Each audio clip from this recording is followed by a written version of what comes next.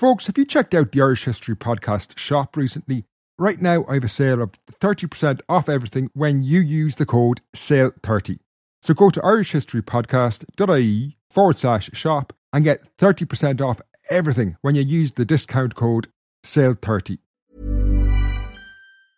Mom deserves the best, and there's no better place to shop for Mother's Day than Whole Foods Market. They're your destination for unbeatable savings, from premium gifts to show-stopping flowers and irresistible desserts. Start by saving 33% with Prime on all body care and candles. Then get a 15-stem bunch of tulips for just $9.99 each with Prime. Round out Mom's menu with festive rosé, irresistible berry chantilly cake, and more special treats. Come celebrate Mother's Day at Whole Foods Market. This is Paige, the co-host of Giggly Squad, and I want to tell you about a company that I've been loving, Olive & June. Olive & June gives you everything that you need for a salon-quality manicure in one box. And if you break it down, it really comes out to $2 a manicure, which is absolutely insane. It's also so easy to get salon-worthy nails at home with Olive & June. The difference between how your nails used to look when you did them yourself and now with the Mani system is a complete game changer. The best thing about Olive & June, too, is it's a quick dry. Dries in about 1 minute, lasts for 5 days, and full coverage in up to 1 to 2 coats. Visit oliveandjune.com/perfectmani20 for 20% off your first system. That's oliveandjune.com/perfectmani20 for 20% off your first system.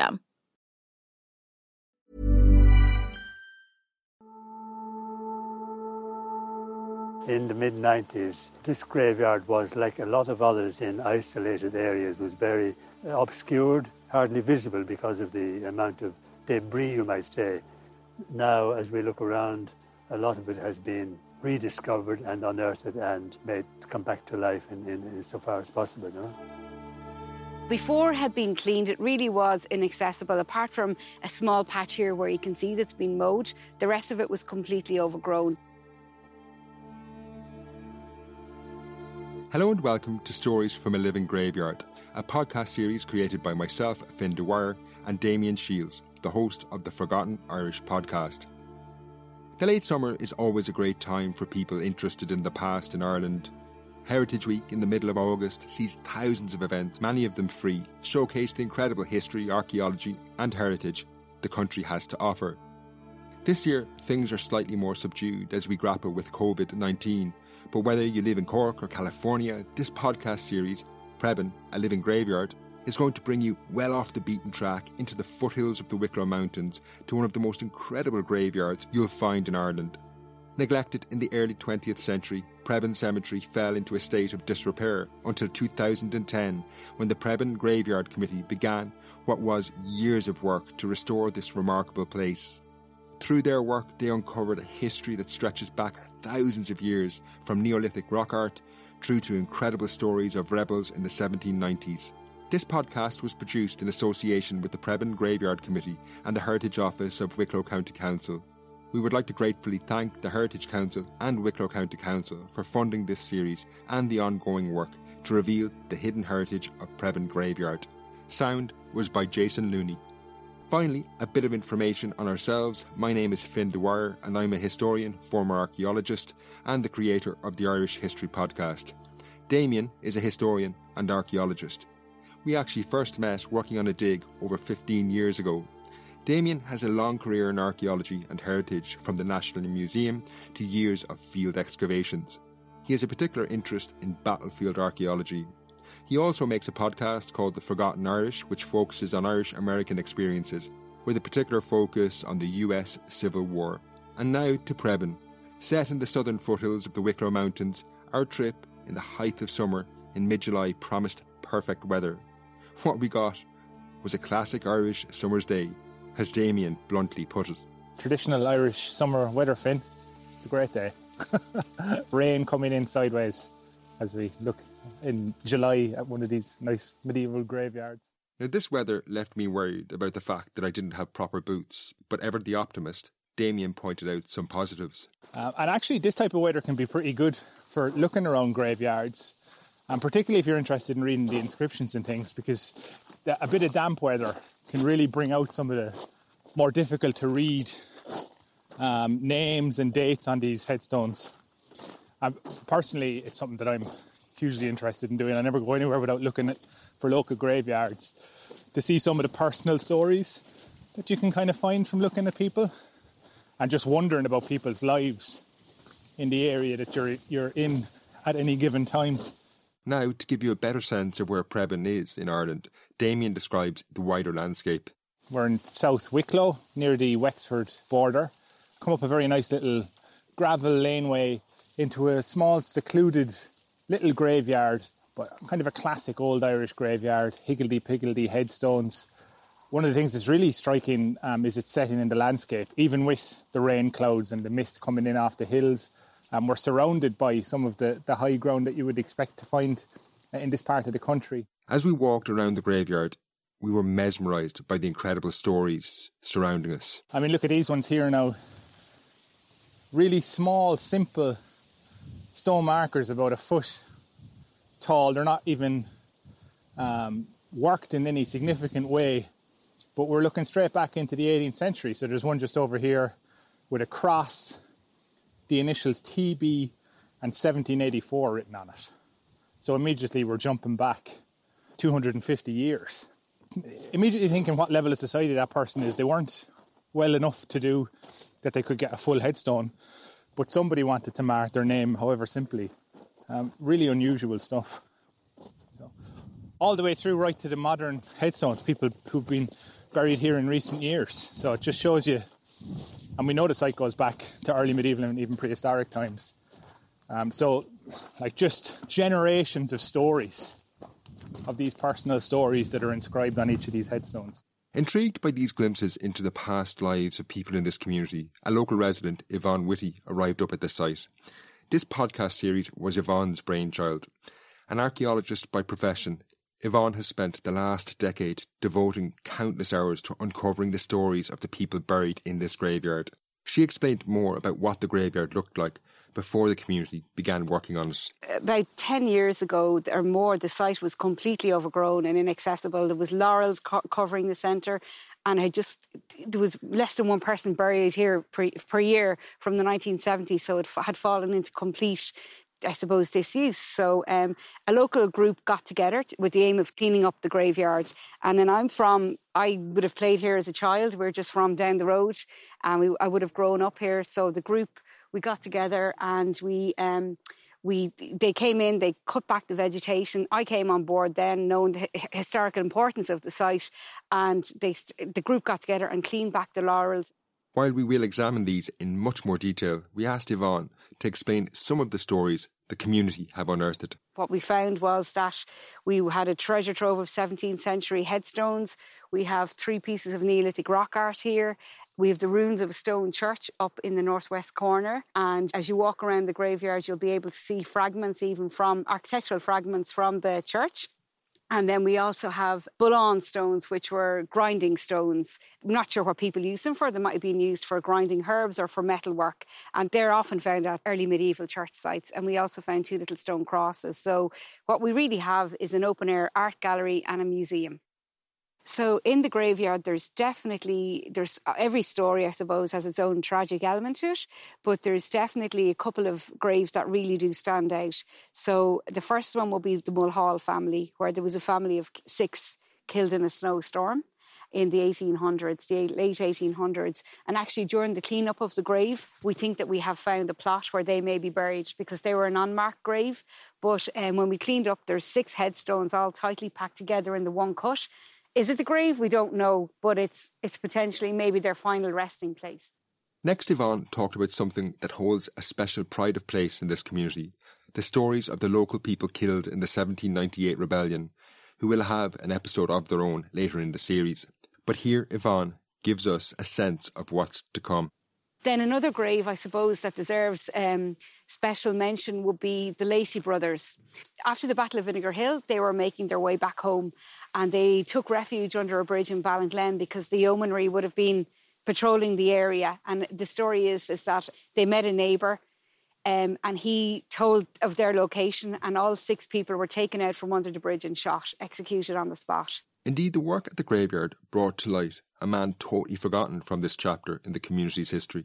And originally there was 6 young men killed under a bridge in Ballinglen. And we always knew, it was always well known that the Lacey brothers were buried here. So there's a grave that commemorates them in the graveyard. But we also found then, during the clean-up, we found a James Byrne. And he was killed the 21st of June, 1798. So his grave had never been known about before. And he was almost written out of the history books. And now it's fantastic that we uncovered his grave as a result of the clean-up. There's still a mystery as to where the other 3 are buried, but we're hoping that, they have to be buried in graveyards in the locality. And if these guys were commemorated, there's a good chance that their grave is somewhere, maybe Whitefield, maybe Tinahee, around the area. Uncovering these stories has been a mammoth task. Today, the graveyard is a tranquil and well-tended place. Gravel paths make the site accessible. However, this is only after years of hard work by several members of the community from all walks of life. Jack Lynch, who was centrally involved in the project, moved to Prebin 20 years ago after a career in the post office in Dublin. Damien interviewed Jack about his involvement, motivated by a personal quest to find a grave dear to his family. My name is Jack Lynch, and I was born and raised in Dublin and worked in Dublin all my life. And 20 years ago, my wife and I, and she's originally from this part of the world, we retired back down here, and we're now 20 years living down the road here, only 5 minutes walk from the graveyard. Wow. And her family, her mother and father, grandmother, grandfather, brother and cousins are all buried in the graveyard. Oh, wow, okay. So, there was her grandmother was actually died in 1905, and her father always said that she was buried somewhere over there. There was a huge big laurel tree in the middle of the graveyard, and obviously she didn't have a headstone. So, 10 years ago, when a local group decided to come together to clean up the graveyard, I was delighted to become part of it, hoping all the time to find the grandmother's grave, my wife's grandmother's grave. Jack went on to explain how the project started. So it was just a small group, and we got together, and Joe Kelly and Pat Kennedy and myself and Eddie Whitty just cut out all the weeds and the overgrowth and all the rest of it, and it made a great clearance in the graveyard. And when it was cleared, we just discovered a treasure of 17th century, 18th century, 1740, 1750 and 1760 headstones here in the middle of the graveyard that no one had seen, I'd say, for more than 50 years and maybe not for 100 years. After this had been completed, the community commissioned a geophysical survey to get a better sense of the archaeology of the site. Yvonne explains what this is. So geophysical survey is kind of like an X-ray of the ground, and what it does is it picks up magnetic responses. And then from that, it's like an X-ray of the ground. Archaeological features are detected, and we can see what lies beneath the ground without actually having to do any excavation or testing. So it gives a good sense of what's there without the need to excavate. Now, this survey wasn't just a stab in the dark. Yvonne and the committee suspected that there was much more than what was visible to the eye in Prebin. So we knew that there was potentially quite a lot of archaeology in the fields surrounding the graveyard, and a clue to the name gives it away. It's called the church field. So after the graveyard had been cleaned up by the locals, so we did a geophysical survey to identify the extent of the archaeology and how far it went out beyond the confines of the graveyard. The results of the geophysical survey were intriguing. Outside in the fields all around, there's enclosures and linear features and evidence of burnt pits as well. Maybe corn drying kilns or that. Sometimes you'd find those outside of early medieval church sites where more dangerous activities, like if a spark hit, so they're out in the fields surrounding the graveyard. And we don't know, maybe this ties in with the Neolithic rock art that we've identified on the site, potentially. But we know that originally this site would have been a lot bigger than it is today. And the geophysics results confirms this. While this gave an overall understanding of the site, crucial to revealing the specific stories of the graveyard was a project carried out by Jack Lynch, who recorded the names visible on the gravestones in the cemetery, as he explained to Damien. So right behind the Lacey grave, there's a 1747 Roger McManus grave, and it's only a slate headstone, and the reading is as clear as day since 1747. And I just fell in love with it and said, I'm going to start recording the headstones. And you just started off from there? I started from there. And I was coming up every day and every morning and every evening to try and get the light on them. Because in fairness, they're all, except for the modern headstones, they're all facing east. The modern headstones, they don't care. Yeah. They're facing west and north. But all the old headstones are facing east.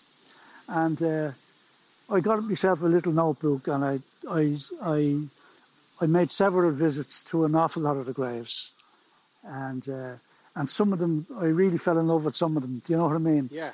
And when we were finished, and we only finished last week because I had to compare my notes with Cantwell's notes. Cantwell did the graves in about 1950. Okay. And he did several graveyards, but he was only doing them up to 1800.